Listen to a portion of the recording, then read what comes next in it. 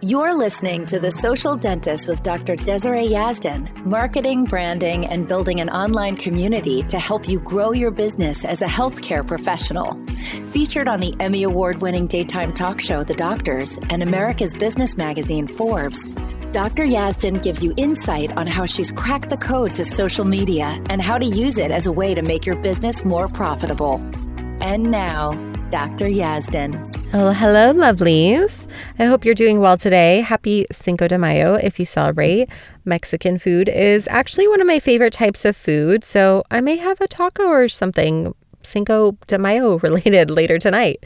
Anyway, today we're going to be talking about how you feel like you're working too hard and possibly not making enough, and how you'd like to stop working so hard. I speak to a lot of you each week, and whether or not you're a business owner, it seems that a common theme is I work too hard, I don't make enough, I want to be doing more of a specific procedure. Most of you tell me that you don't have any time for yourself or your significant other because even when you're away from work, you're constantly thinking about your business.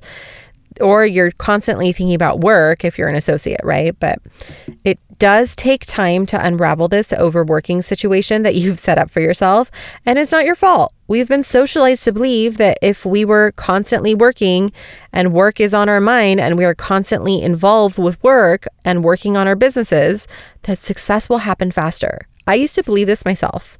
It's why if you have listened to the podcast for a while, you'll know that I used to see patients at any time of day or night, like 11 p.m., 3 a.m., you name it, I would be in the office. This is actually really interesting because the other day I was just thinking about how I used to pride myself on working so hard, like going in on weekends, going in at 10 p.m. whenever I was needed, literally dropping everything I was doing one time at family Thanksgiving and going in to re-cement a temporary for a patient. I mean, like, that's how I was.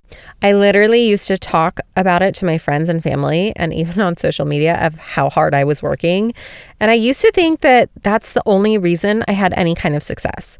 And it's why when I was pregnant with my first daughter, I worked 12 to 13-hour days straight without breaks, without lunch, with pain in my fingers from pregnancy, arthritis, and all the things.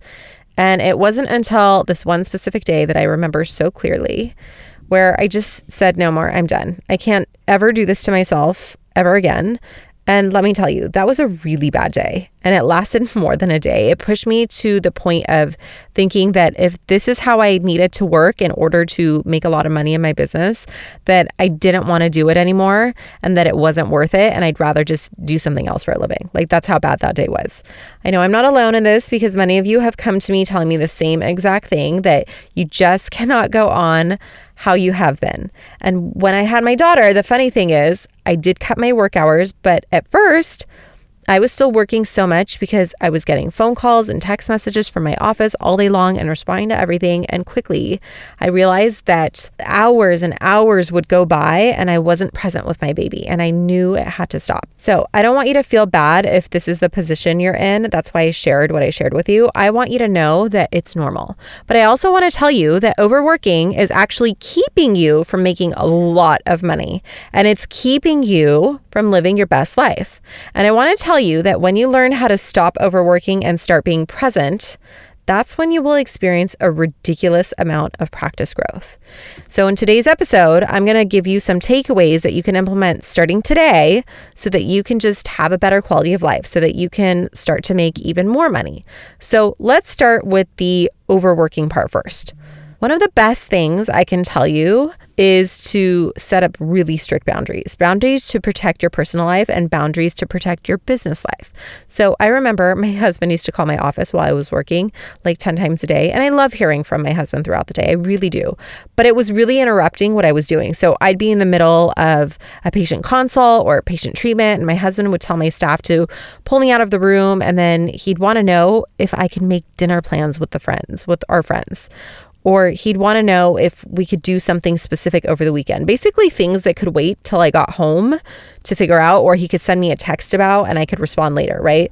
So I had to set some boundaries with him and with my staff. I had to protect my work life. So I set the boundaries of I'm only allowed to be pulled out of a patient room for family when it's actually an emergency. Otherwise, They can take a message and I'll call back when I'm free. Of course, these ones are a little bit easier, right? But we'll talk about the work ones later. I had to also have a conversation with my husband about how it was so disruptive to my business, and it's not a good patient experience when I'm being pulled out of the room for things that weren't actually important. So that part is easy, I know, but let's get into talking about protecting your personal life with boundaries, because that's where it gets really hard. You have to set boundaries of when your office can contact you with any questions or comments or concerns or business related things when you're not in the office. So how can they contact you? Is it by phone, by text, by email? I have a system in my office where we use an app called Slack. That way, if we need to communicate with each other, we do it through Slack. Actually, this morning, my daughter got up at 5 a.m. I had to tell my office manager something, and I didn't want to text her at 5 a.m. That's like interfering with her personal life. So I sent her a Slack message. And I also love it because I could always go back and check up on it. Like all of the business stuff, all of the patient communication, like everything is there with us. So I could always go in and be like, okay, did you do this? Did this happen? So on and so forth, right? And I have my notifications off on my phone, so I don't even get them right away. I actually schedule time in to go into the app on my days off and check on things. And I schedule like 10 to 15 minutes. That is plenty of time. I also have boundaries that if something is an emergency, they can call me or text me on my time off. And I have very, very strict rules about what is considered an emergency or an urgent matter. It's laid out very clearly. Now, here's the tricky part. A lot of times my staff doesn't stick to this. So they'll text me or call me regarding work-related stuff on my days off that isn't urgent, right? And I don't respond. I will go back to the text or return the phone call when I have it scheduled in my calendar to do so, right? It's really difficult in the moment because it just takes 10 seconds to respond and you feel like you could just handle it, right? You could just handle it in 10 seconds and it's going to be done. And you have such a strong urge to respond, but you have to just allow that urge without responding to it. Meaning you let the urge to respond just be there, but you don't actually respond to the message. Because if you don't allow that urge, what usually ends up happening is one, you train your staff to contact you all the time and that you will respond right away. And two, you'll respond to that message, then they will have another question. And then before you know it, it's been 30 minutes has gone by and you've had your head down in your phone the entire time and haven't been present at all with whatever you were doing. Even if it was just like watching Netflix, if you were just at home, laying on the couch, watching Netflix, that's what you would be doing instead, right? And you train your brain that it's important to respond right away. And that every time you do that, that neural pathway gets deeper and deeper within you. So even if something feels urgent, you have to run things through a filter. Like, is this actually an emergency? Is this something that you can fix when you're not in the office? Even if it feels urgent, if it's not really an emergency or it's not something that can be fixed when you're not in the office, then I don't respond. This transition has been really difficult because for so many years, I was available 100% of the time, and now I'm not. So it's been hard to adapt both on my end and also with my staff, but it is so worth it because let me tell you, as I've been super strict with the boundaries I've set, I get way less messages and phone calls on my time off. When I do get messages, I can look at them quickly if I have my phone, and then I have allowed those urges so many times over the years that I have lost the urge to respond to every single thing right away, right? I just glance at the message, and even if it's important, I'll just make a note, I'll get back to it later. It's so freeing because I truly feel like I have a luxurious amount of time, and it's because my brain is so free from thinking about work, and I can truly just be present with whatever I'm doing in the moment. You also have to set boundaries around your working hours.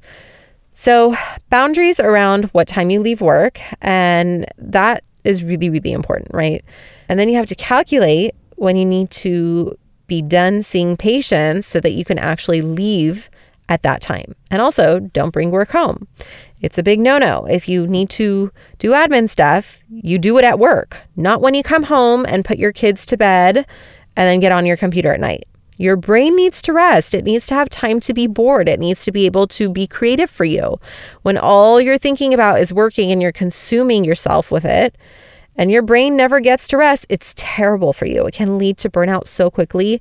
It stops you from thinking of ways to actually improve your business. It stops you from being present in your personal life and from truly enjoying your life. So working from home is a big no in my book. I'll say that since I stopped consuming myself with work 24/7, I'm much more well-rested, and that means I show up to work energized. I truly enjoy the work that I do. I create a better patient experience. I create a better workplace for my employees. I'm able to invest more time in learning new things for my business, whether it's a new skill in dentistry or new technology or whatever it is. And this gets returned to me in the form of money. Okay, so my business makes way more money. And in my personal life, I'm a better mom, daughter, friend, wife. I'm a happier person. I feel extremely fulfilled. I truly enjoy my days off and my day-to-day life. And it's because I'm not dragging work home with me and feeling obligated to my business every second of the day. And everyone around me gets to reap the rewards of that. Okay. So you have to set some clear boundaries on your work hours, and then you have to stick to them. You have to protect your personal life so you can actually enjoy your life and not feel like all you do is live to work. This actually ties into making more money and doing the treatments you like. So when you create more time for your brain to rest, your brain goes to work thinking about creative ways that you can make more money in your business. You can start to think like, okay, which procedures can I add to my practice and make more money? Which ones are less work for me to do? Which ones do I really love? How can I get more patients who need or want those treatments in my practice? And then you actually create time to look at your marketing. Are your marketing efforts speaking to your best patients, or are they speaking to the patients you don't really want in your practice, but you feel like that's the only option, right? I was just coaching someone on a call inside of Grow with the Gram actually, and she was saying that the people in her town are all a specific way and she doesn't want those type of patients in her practice, but yet that's who she's marketing to.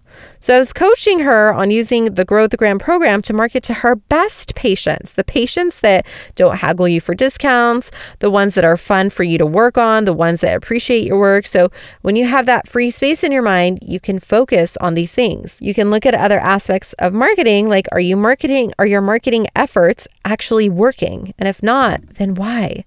So inside of Grow with the Gram, I teach you how to market your business and how to do it in a way where you end up getting the exact treatments you really want to do, and tons of them. You actually learn how to attract patients who are wanting that specific treatment. So if you're in the program, follow the Grow with the Gram process and do the organic marketing modules so you really understand that process, because it totally works. But if you're not doing the procedures that you really want, or not enough of them, you have to check your marketing. It could also mean that you're not selling the treatments well. So you can look into that too, right? So I teach selling treatments really thoroughly inside of my coaching program. My clients learn how to convert on consults and exams at an extremely high rate, and it's amazing. And if you're not a coaching client of mine, no worries. I've put lots of episodes together about that as well. So you can always check those episodes out. But basically, the point is you have luxurious amounts of time to actually start to analyze what's happening and what can be better when you let your brain rest. You can think about what you really want and start taking action to actually get there. When you don't have any free space in your schedule, you just end up on this hamster wheel working day in and day out, but without really getting anywhere. So I want to encourage you to stop overworking, set some boundaries, and be super strict with them. Now, if you do have a marketing issue, I highly encourage you to join me on my free masterclass called Instagram Prescription. It will show you the 4 ways to get your marketing message across to attract your best patients. And you'll also get an invite to join me inside of Grow with the Gram from there. And I highly encourage you to do so, because you will learn how to get your patients pre-sold on the treatments you love into your business. So those of you who are wanting to do more of a specific procedure, you'll learn exactly how to do that. You'll learn how to get high quality patients into your practice, and that can really help you with solving your issue of working so hard and making more money. Okay. So to sign up for the masterclass, go to dryasdin.com/masterclass, and I will also link it in the show notes for you. Have a wonderful day, and I'll see you there. Thank you for listening to The Social Dentist with Dr. Desiree Yazdan. Download your free Instagram guide for healthcare professionals at www.dryasdin.com/Instagram guide. If you'd like to reach out to Dr. Yazdan, you can do so on Instagram at Dr. Yazdan. That's DRYAZDAN. Till next time.